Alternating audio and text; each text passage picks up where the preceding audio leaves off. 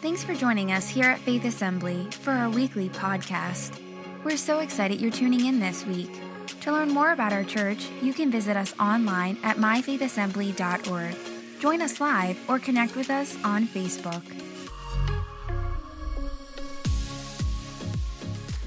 Good morning. Thank you for your faithfulness, because when you give to Faith Assembly, we get to partner in the ministry of serving around the world, and specifically in Poland. We are able to give to this project that is serving the refugees, as you heard, the majority of them children. And so thank you for giving, not only to the church, but even giving to missions. And we are also excited that we have a team that will be going this August, be heading to Swaziland, Africa. And we're partnering in work that's happening in Poland, serving in Ukraine as that war continues and takes place, that the light of Jesus would shine and we can meet needs. But also, one of our projects that we have the opportunity to be a part of is Sight of Hope Orphanage in Swaziland, Africa. We have, by the grace of God, been able to build this home in Africa. We've been able to provide the resources. It is getting ready to open this year, and we have a team that's going there this summer, this August, and we want to send them not only in helping them to get there, but also in prayer, but we also want to send them with resources. So as you leave today, you'll find in all of the lobbies, there's a stand that will just simply say donations for Swaziland. You can pick up this card. It'll tell you the items that are being collected so that we can bless this home. Along with that, we'll be collecting throughout the month of June and into the first week of July. But on July the 9th, we have our missions team and is going to be gathering to do a Baskets for Swaziland. That's going to be on July the 9th, Saturday at 6 p.m. And so we're going to invite you to come and be a part of that, as we're just going to fellowship. There'll be an opportunity to walk away with some gifts to raise money for Swaziland, the project that is going on, but also kind of meet some of the team that's going, hear what's going on, and be a part of what's happening. But this is our way to be a part of sending our team. You can pick up this card in the lobby and collect over the next couple weeks as we prepare to send a team to Africa. If you want to go to Africa, you can still sign up online. Now, whether or not there'll be room for you, you'll have to find out, or if you can even catch the same flight, because they've got their flights bought and ready to go by way of London. Would you know? They're going to stop in London for 2 hours and then make the rest of the way to Swaziland. And it's a beautiful city, I hear. I'd love to visit it someday, but if somebody in the room would like to invite me, that'd be great. It'd be wonderful. Well, welcome today, and glad you're in church. You happy to be here? It was a little bit of a golf clap. I didn't know what that was, but hey, we're talking about the family. Raise your hand if you love your family. Raise your hand if you love your imperfect family.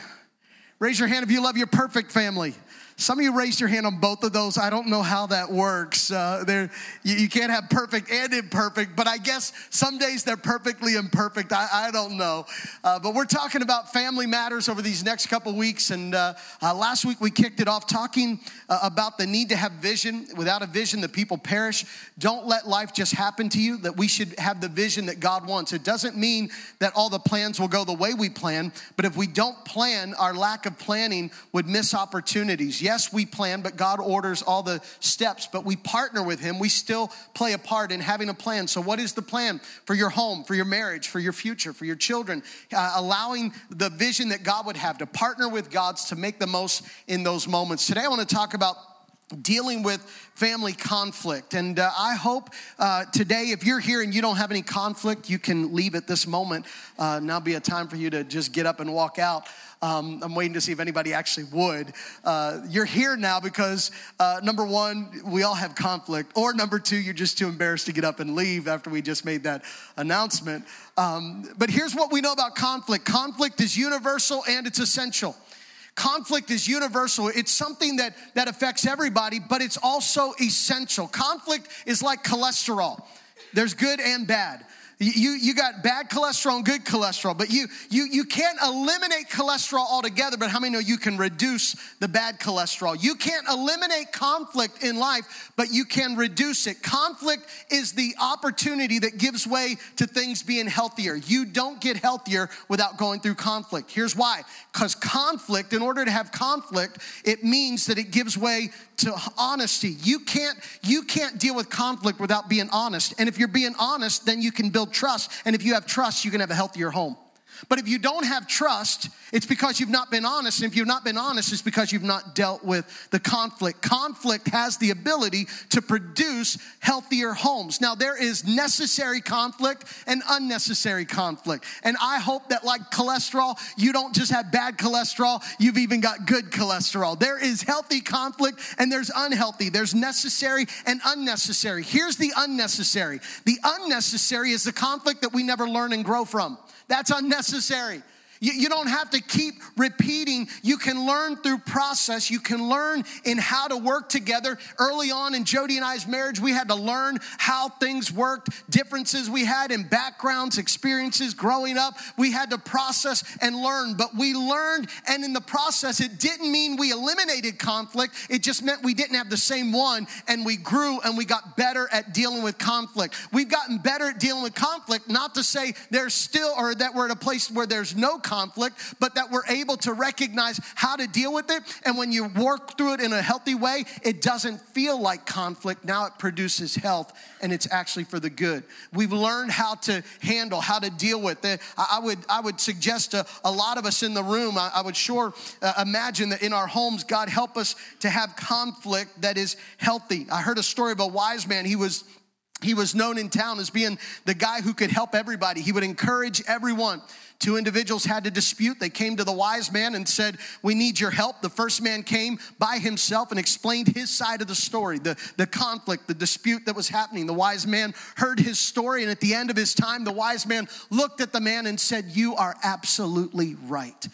The gentleman left. He felt affirmed, felt good. The second man came a couple hours later. He sat there with the wise man, told his story, his version of the story, everything that had happened, what was taking place. The wise man looked at him and said, "You are absolutely right." He walks out. When he left, the wife comes out and says, "How in the world could you tell them they're both right? They had different stories. They weren't even the same. And you said to them that they both were right. That is absolutely impossible. That was not right." She's scolding him and saying, "You shouldn't have done that. That is not how you should have handled it." He looked at her and he said, "You are absolutely right." He just kept saying, "You're absolutely right." Conflict isn't handled by just saying, "You're absolutely right." It's not handled by just going with the flow. It's not handled by just responding in a way that gets our point across. It's having wisdom. God, give us wisdom. How many know we need wisdom? I know we need wisdom because I read this article. It says when you have to handle conflict, number one, maintain a healthy fear of conflict. Let your emotions get the best of you so that when it's time, you can explode and have command of the situation. Number two, if you must state your concerns, be as vague and general as possible. Don't give the other person anything to work with. Number three, assume that you know all the facts and that you are totally right, and be sure to do most of the talking. Some of you are like, "I got this conflict thing down." Number four, latch tenaciously onto whatever evidence you can find that shows that the other person is merely just jealous of you and is out to cause problems. It's all their fault. Number five, judge the motivation of the other person on any previous experience that has shown failure or unkindness. Be sure to keep track of every wrong word that they have said, every action that they have done that has been inappropriate. Be sure to remind them of their failures constantly and over and over. Here's number six, how to handle conflict. Save it for later. How many know we need help handling and dealing with our conflict? Here's why it's important for us to handle conflict in the home. The way we handle conflict in the home is preparing our children to handle conflict in the world. Handling conflict in the home, how we handle disputes, disagreements, how we handle these things will set the course. And if you've seen the world lately, we could use some better parenting. We could use some better resourcing. Let me just say this as well. We could use it all the way around. God help us to do better at handling conflict. Matthew 26 is where we're going to look today. We're going to start in Matthew 26, looking at a situation that Jesus had to step into in a place of conflict. And we're going to end talking about David, what he had to remember at a season and stages his life just before we share communion. And I do believe that God is going to heal and allow healing to flow in homes, that God's going to make us healthier. He's going to make us better, that he's going to even allow conflict to work on our behalf and to work for our good. There's in Matthew chapter 26, the social setting that we have here, we realize is not necessarily a family, but they're disciples who've been spending the last 3 years together. They're brothers together. And so their relationship is very close, and there's conflict that arises in this situation. Here's the dynamics. Jesus is the head of the house, the leader of the group. He's the one who's setting the course. He's the one that everyone is following. He's the head and the leader. Jesus is setting a course and a direction, but not everyone agrees with the course and the direction that he's setting. Not everyone is keen on what Jesus's plan is, because here's the plan that he announces to them. He says, hey, I'm going to go into Jerusalem. Y'all can go with me, but I'm going to die. They're going to arrest me. They're going to kill me. I'm going to be put on the cross. I'm going to die. He didn't announce all the ways that he would die, but he said, I'm going into Jerusalem and I'm going to die. There are those in the room or in the group that are like, not a good plan.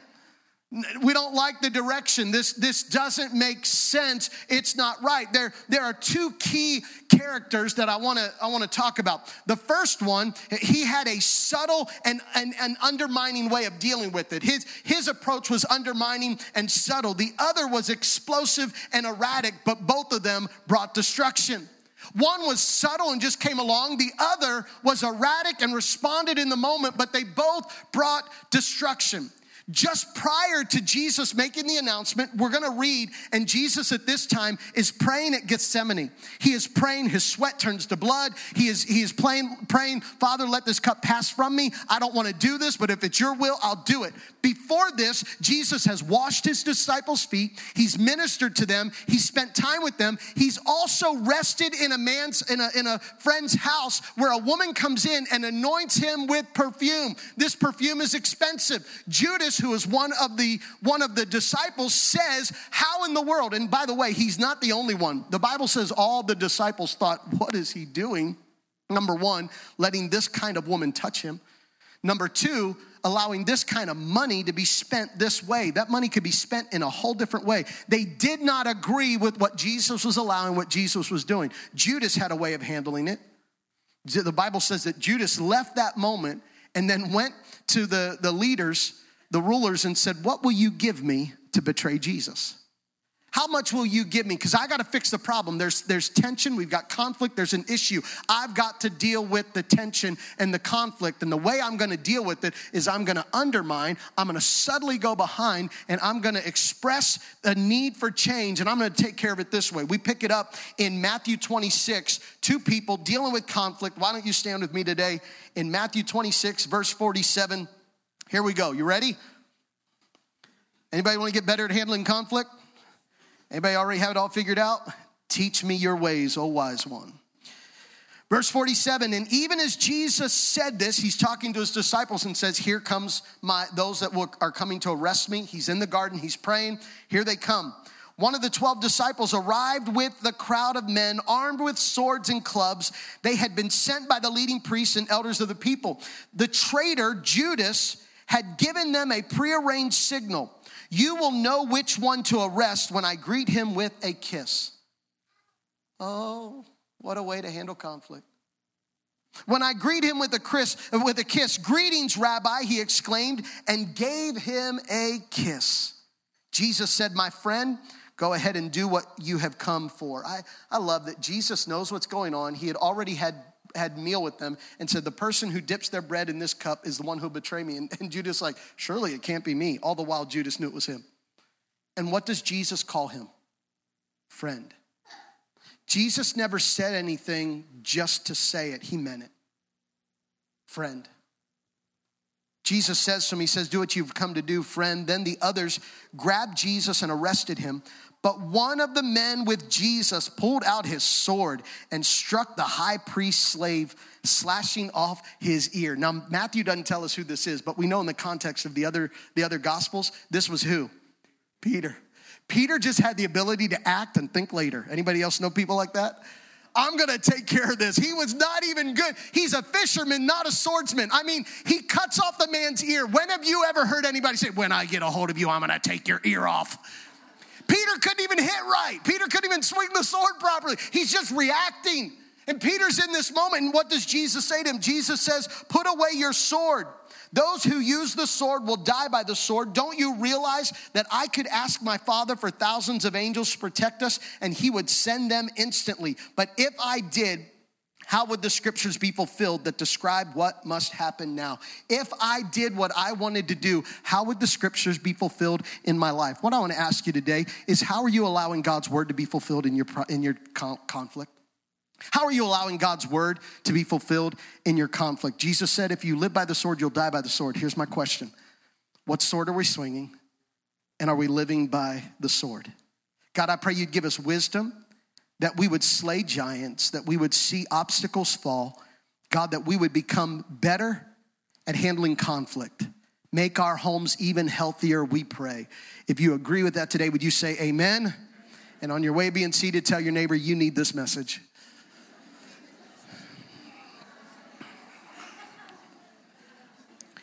Living by the sword. Whoever lives by the sword will die by the sword. And we're asking the question, how do we handle conflict? Let me just set the aspect of conflict, simply defined as this. Conflict is to come into collision or disagreement. When you come to a place of disagreement, you have conflict. I'm sure without a doubt there have been moments of disagreement within your home. Every one of us in our families, whether it's in marriage, whether it's in siblings, there's places with our children, whatever it is, we have collisions, points of disagreement. There's points of conflict. I heard a preacher describe it this way, that in every home there are skunks and there are turtles.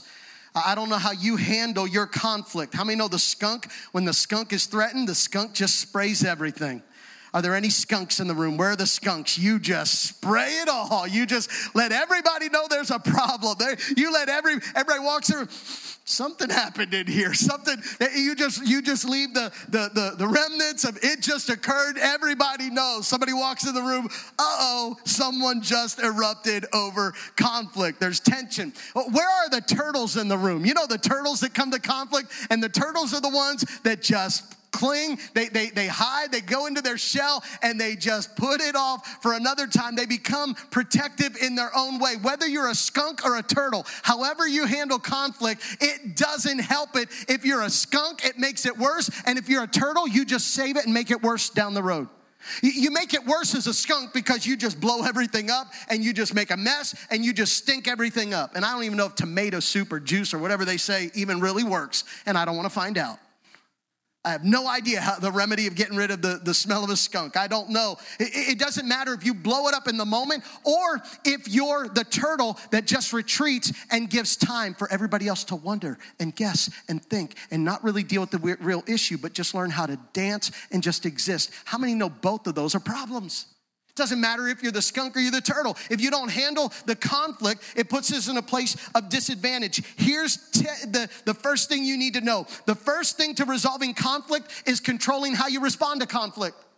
The first step to resolving conflict is controlling how you respond to conflict. Sometimes we never get to resolving conflict because we're still just trying to figure out how to respond properly and get control of how we respond to conflict, because we just keep making the matter worse or kicking it down the road, and we never resolve because we're still just figuring out how to respond. Let me give you some tips on how to respond. 2 Timothy chapter 4, verse 3-5 says the kind of people there'll be in the last days, what people will look for.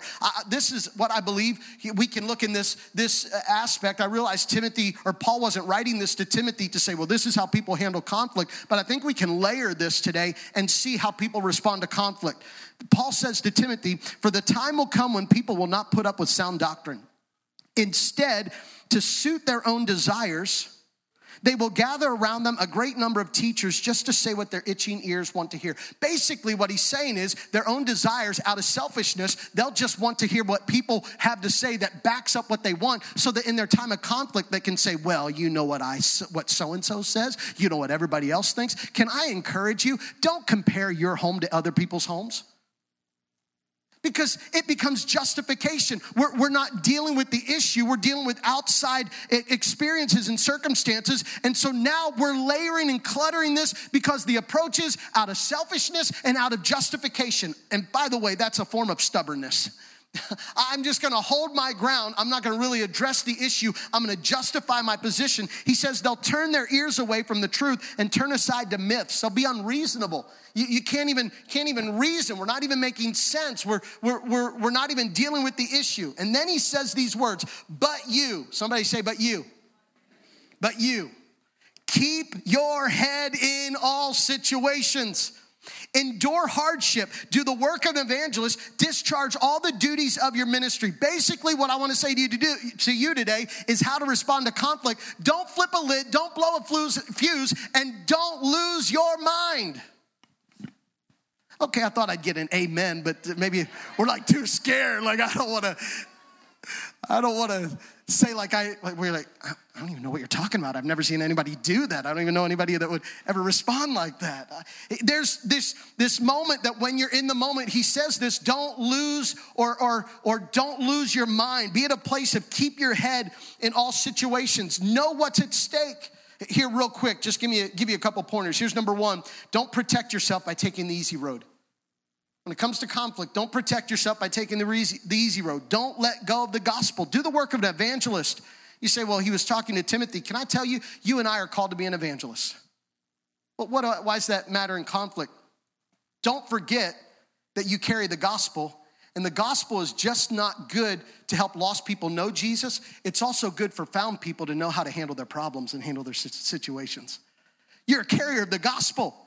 The gospel is a ministry of reconciliation. Hello? How many know it's just not enough to reconcile lost people to God, but he also wants to do the work of reconciling lost people to one or conflict and struggle of people to one to another. How many know his resolution or the reconciliation is not just in a place that is vertical, but he also wants it to be horizontal in our lives as well, to do the work of an evangelist. If you hold on to the gospel, what's the gospel? The gospel brings peace. Are you a peace carrier? Is the gospel in you, allowing peace to be produced in your life and in your situations? He says, do the work of an evangelist.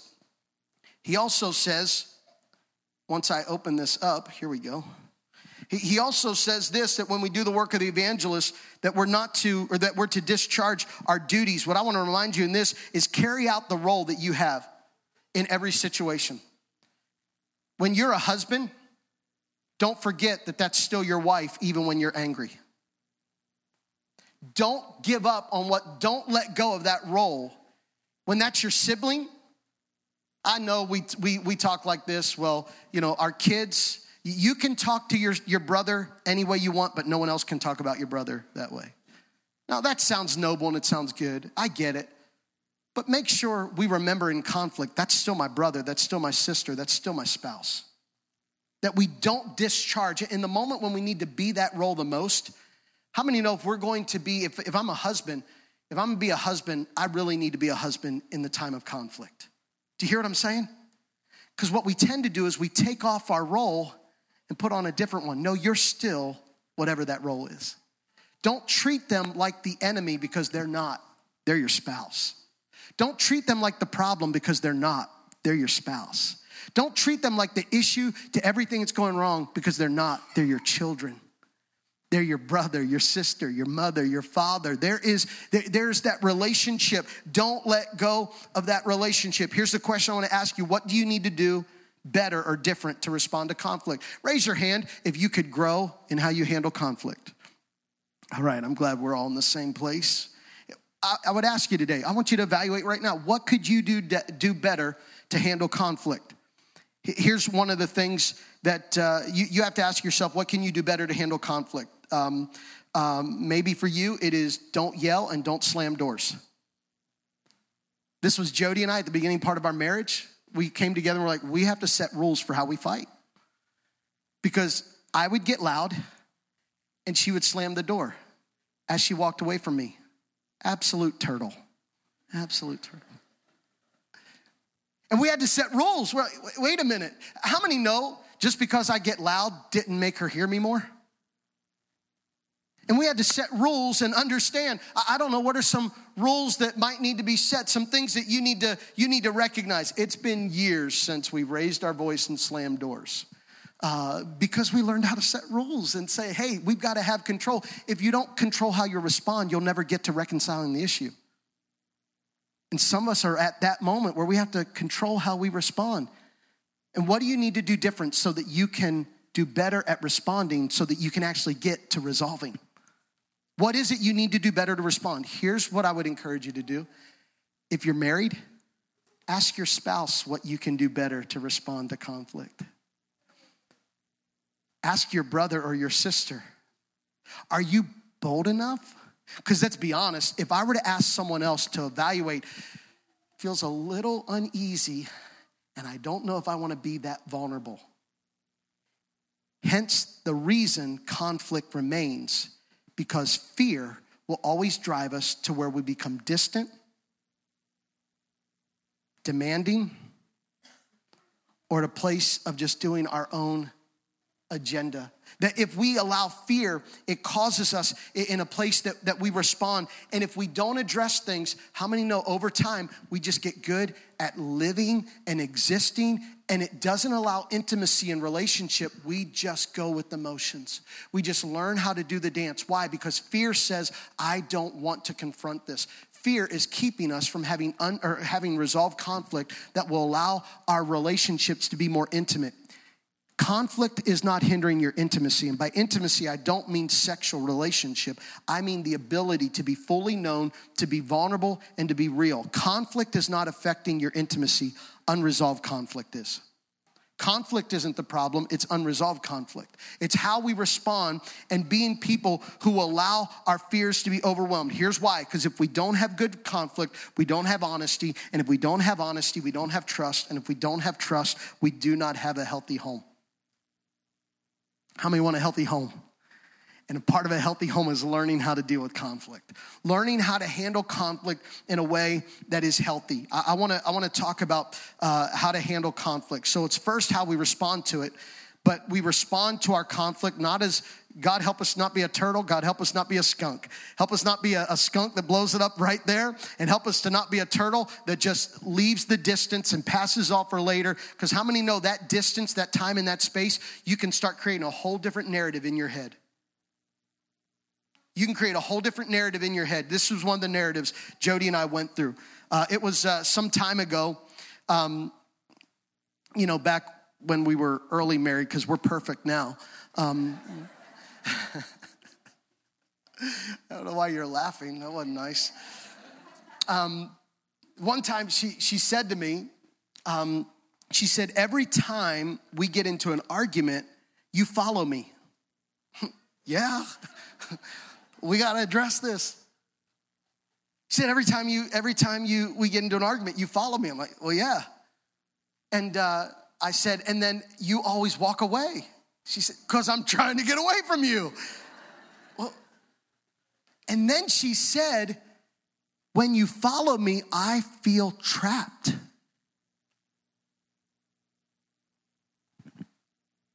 There was enough time and space that I had followed her for a couple, it's not like we don't argue every day. But there were moments in our marriage, if we had a disagreement, I would follow her because we're going to fix it. And she's like, shut the door, stay out.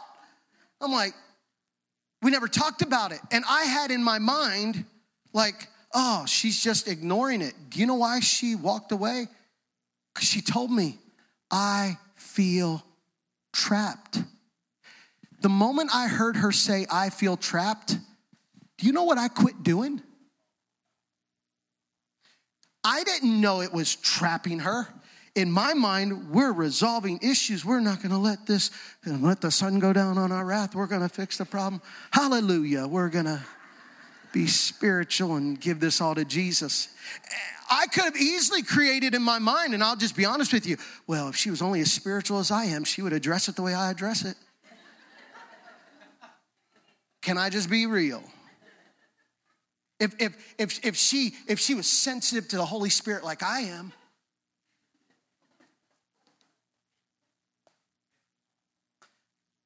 I'm not sure after this sermon, people are like, I'm never going back to that church. that pastor and his wife have issues, or people are gonna be like, hey, we can relate. There are moments, but you know what I had to hear? I never heard that. But not hearing allowed me to make my own interpretation. But how many know, let's not give the enemy a foothold? When? In anger. Whether you handle your anger like a turtle or a skunk, don't give the enemy any room. Somebody say amen. In our homes, God help us to handle conflict in a healthy way. Let me listen. I don't know why I need to say this. I don't know that I do, except I feel really vulnerable right now. I have not followed Jody for a number of years. She has not slammed the door. I have not used any boisterous language. In fact, the only thing I yell at is the dog, all right? So that is the truth, because he only listens when I yell. All right, let me give you some things how to work with conflict. Here's number one, evaluate it. What is the real issue going on? What is the real issue that is happening? I need to evaluate the conflict that is happening. What is it that's really going on? Your conflict is not the what, it's the why. The conflict is not what someone did, it's how it made you feel. It's what it created in you. The what, because if you just evaluate the what they did is wrong, then you will be attacking and accusing. But if you evaluate what did this do to me, the battle we need to fight first is not the one outside of us, it's the one on the inside of us. I've got to deal with the inside. What is happening here? Here is Judas and Peter. Both have different ways of handling this conflict. They don't agree with what Jesus is doing. Judas says, I don't agree with how he's handling the money. I don't agree with what he's doing. So I'm evaluating the situation, and evaluating the situation, it's what Jesus is doing wrong. Hey, Judas, Jesus handling the way you think he's handling the money isn't the problem. It's that you have a fear, and your fear might be that someone took advantage of you before, and you're saying, I'm never gonna let that happen to me again. So Judas, not dealing with the issue inside of him, says, I'm gonna fix the problem, so I'm gonna get payback. I may have ever tried that. I'm going to get payback. Peter's on the other hand, Peter is in this place of, Lord, you don't have to die. That's not right. You shouldn't talk that way. Jesus says, get behind me, Satan. And Jesus says to Peter, I'm going to go and die. And Peter says, well, then I'm going to die with you. And Jesus says, no, you're going to deny me. And Peter's like, no, I won't. And so Peter's fixed on making a point. Peter pulls out his sword because he's like, I got a point to make. How many know if you try to handle it with payback or if you try to handle it with making a point, that's not the issue, because you're just dealing with the external. You've not allowed the internal to be dealt with. You're just responding to the external, but what is really going on? Hey, Peter, you have an issue with trust. Peter, you have an issue of being submissive and learning how sometimes to be quiet. Have you read the scriptures enough to recognize that Peter could have done a lot better if he would just stopped and listened? There would have been a process. Why does Peter always feel the need to talk and be in charge or to take lead? Because he has a control issue. Peter has to control this, and this, whatever is connected to fear. I don't know, Judas wasn't a tax collector. Judas was put in charge of the money, but there was something in Judas that caused him to respond the way that he responded. And he says Jesus isn't handling the money right. He's allowing a woman to just pour out perfume. We could have done something better. I don't like the way he's handling money. I'm gonna get back at him. I'm gonna betray him. I'm gonna go around his back. I'm gonna kiss him though. Don't you love it? The people are like, it's so nice. It's so good to see you. So good. I can't stand my husband. I can't stand him. I love you. The way she acts, the way she's been, hello, somebody. When we're at a place of being in this whole atmosphere of one thing, we're not allowing the issue to be dealt with. What is it that's really going on the inside of us? What's the issue? But we've got to evaluate what it is. Evaluate, oftentimes, what am I afraid of? I'm having a reaction, and oftentimes it comes back to a fear and control. Fear and lack of trust. What is it that I'm afraid of? But if I remember who I am in Christ, all fear, he's not given me a spirit of fear. And if I remember that I can trust, I don't have to lean on my own way, my own understanding. In all my ways, I can acknowledge him and he will make my path straight. That there's a different way to respond. So here's number one, evaluate it. There's some things that you need to evaluate what's really going on. And then after you've evaluated it, then you address it. You have to evaluate it before you address it, because if you don't address the real issue, you'll just attack the person. And how many know if you address it by attacking, you just create a defensive nature and everybody takes sides and you never deal with the problem. So how do you address it? Here's to address it. You got to set a time and place. You need a time and place to address your issue. Let me tell you when not to address your issue. In the heat of the moment, that is not when you talk about it. And you don't talk about it late at night, right before you're about to go to sleep. In the heat of the moment, you're emotionally spent. And at the end of the day, you're physically spent. You're not in the right frame of mind. But there is a time to talk about it. If you have ever said to someone, let's not go there, don't bring that up, don't talk about that, I don't want to talk about that right now. If you're ever going to say, I'm not going to talk about that right now, you owe the opportunity to say, but we can talk about it next week. Because what we tend to do is we're not going to talk about it, and so guess what we never do? Never talk about it. And the person who said we can't talk about it has now put a landmine on the other person, and now the other person is like, I can't even bring it up. And I can't bring it up, but I'm left with it inside of me, and so now I don't know what to do with it because we can't talk about it. How many know that's not helping the resolution? So I've got to set a time and place to address it. Let me give you 6 things or 5 things we need to say if we're going to help address a conflict. You might want to write this down. Here's number 1. You start by saying, I feel.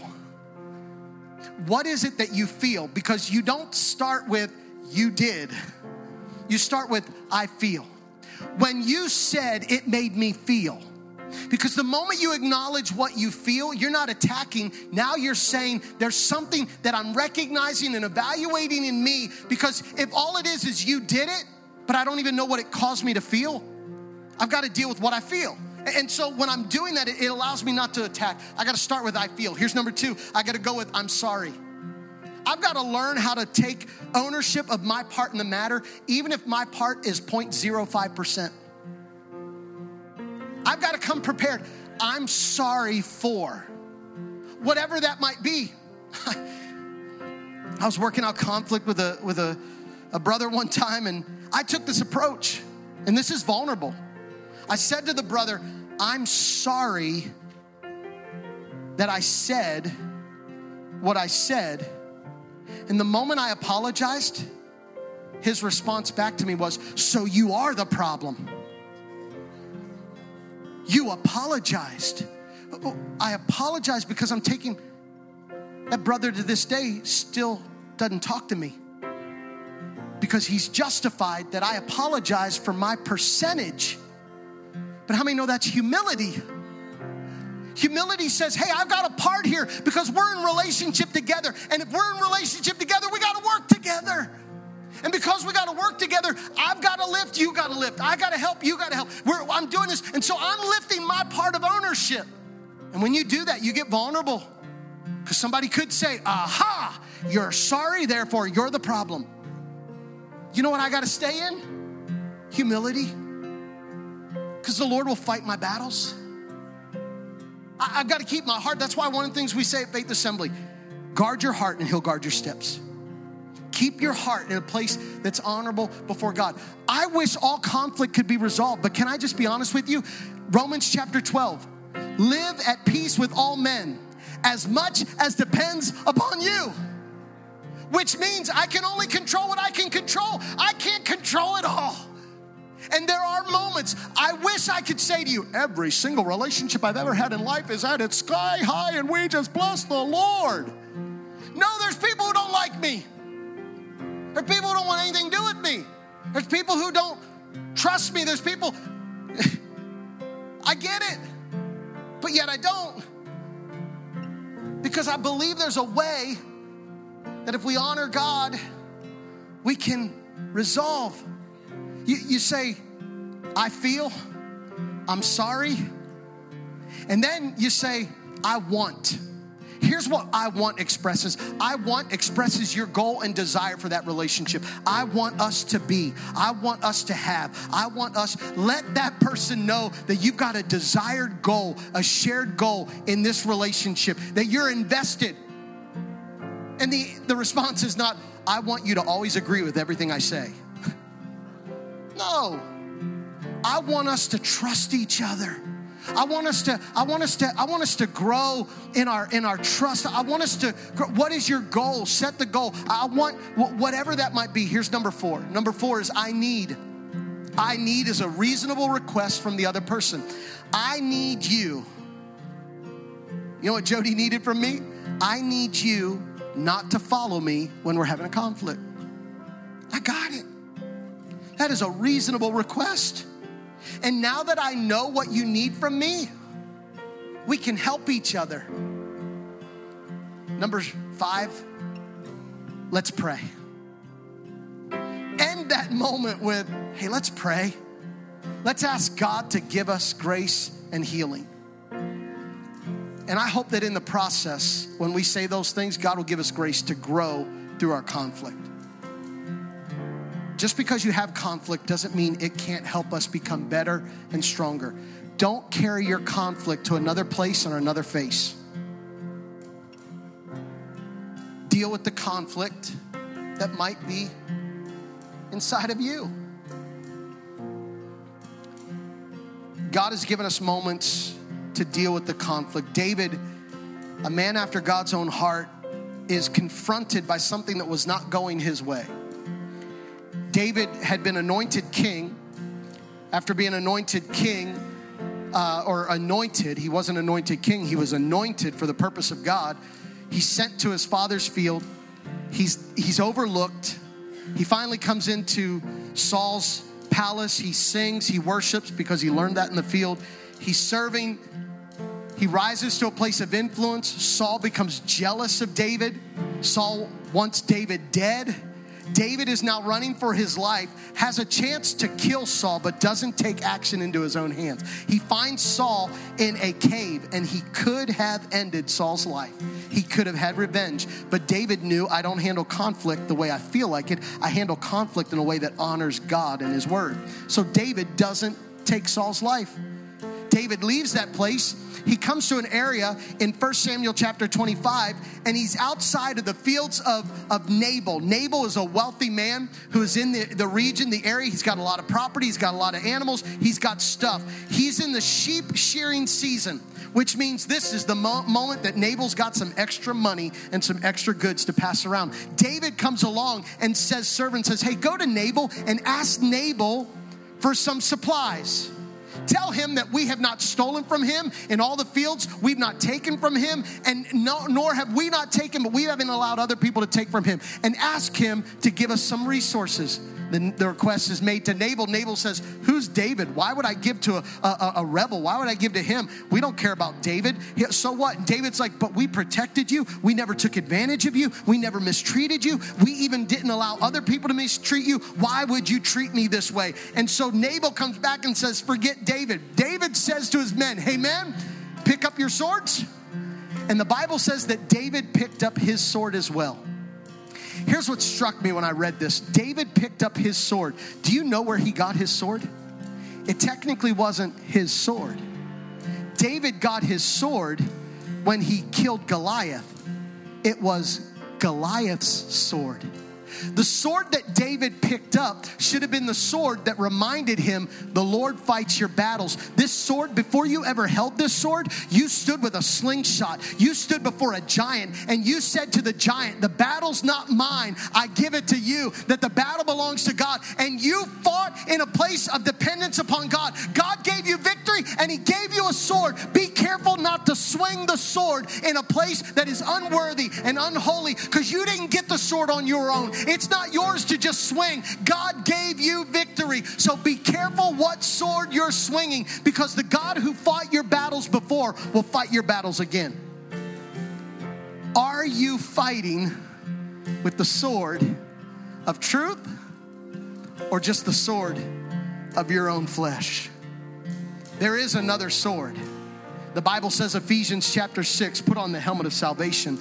And for a sword, pick up the sword of truth, which is the word of God. Can I tell you? Jesus said, if I would have responded in the flesh, then how would the scriptures been fulfilled? Can I ask us in a place of tension and conflict? If I respond in the flesh, how will God's word be affected in my life? How many know if you live by the sword, you're going to die by the sword? If you live by this sword, how did Jesus have victory? Because he said, and learned how to say this, on the night of his betrayal, he said, Father, let this cup pass from me, but nevertheless, not my will, but your will be done. What if we handled conflict with the right sword and said, Lord, not my will, but your will be done? What if we handled conflict in a different way and said to God, let healing come? We have the elements of communion. I want to invite you to take them at this moment. And as we close today, I want us to take communion. Number one, if you don't know Jesus as your Savior, the Bible simply says to believe that Jesus died on the cross, that he rose again. If you confess with your mouth that Jesus is Lord, and if you believe that God raised him from the dead, confess with your mouth and believe in your heart, the Bible says you will be saved. Salvation is so significant. You can have reconciliation vertically with God. But he also gives us the ability to have reconciliation horizontally with one another. And I want to pray that whatever the state of your home, this is not to suppose that every home is unhealthy. No, it's to say this: there's probably room in all of us to do better with conflict. There's probably room in all of us to grow. And we would say, as we take communion today, we do so in recognizing what Christ has done for us, but we also do so in a covenant and in a relationship of saying, God, help me to bring healing in my home. Help me to live in a way that is not me, but you. Not my will, but your will to be done. Amen. How many would make that commitment today with God's help, that God, in my relationships, I want to be honorable, pleasing, let healing flow. So as you hold the elements in your hand, let me pray. Lord, I pray that as we hold these elements, we would be reminded that it was on the night that you were at your greatest conflict with man. Your greatest conflict. You were betrayed. You were forgotten. You were deserted. They left you. But Jesus, on the night that this was about to happen, and you knew it would, you gave yourself.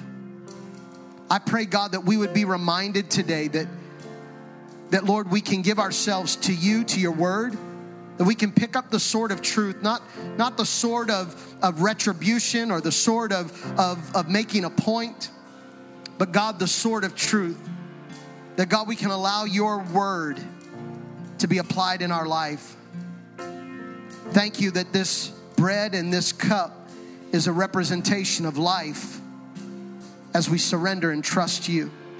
With every head bowed and every eye closed today, if you're here and you say, Jason, I want to acknowledge today that I'm making Jesus the Lord of my life, with no one looking around, but just in this moment of decision. If that's you today, just raise your hand. You say, today, I'm surrendering my life to Christ. Yeah. Is there anyone else today? Anyone else in the room? Yeah. Amen. Hey, would you pray this prayer with me? For those that raised their hand today, would you pray this as a family? And for all of us to be reminded of what Christ has done, would you pray this prayer of salvation with me all together? Would you repeat, Dear Jesus, I believe you're the Son of God. Come on, pray that out. I believe you died and rose again.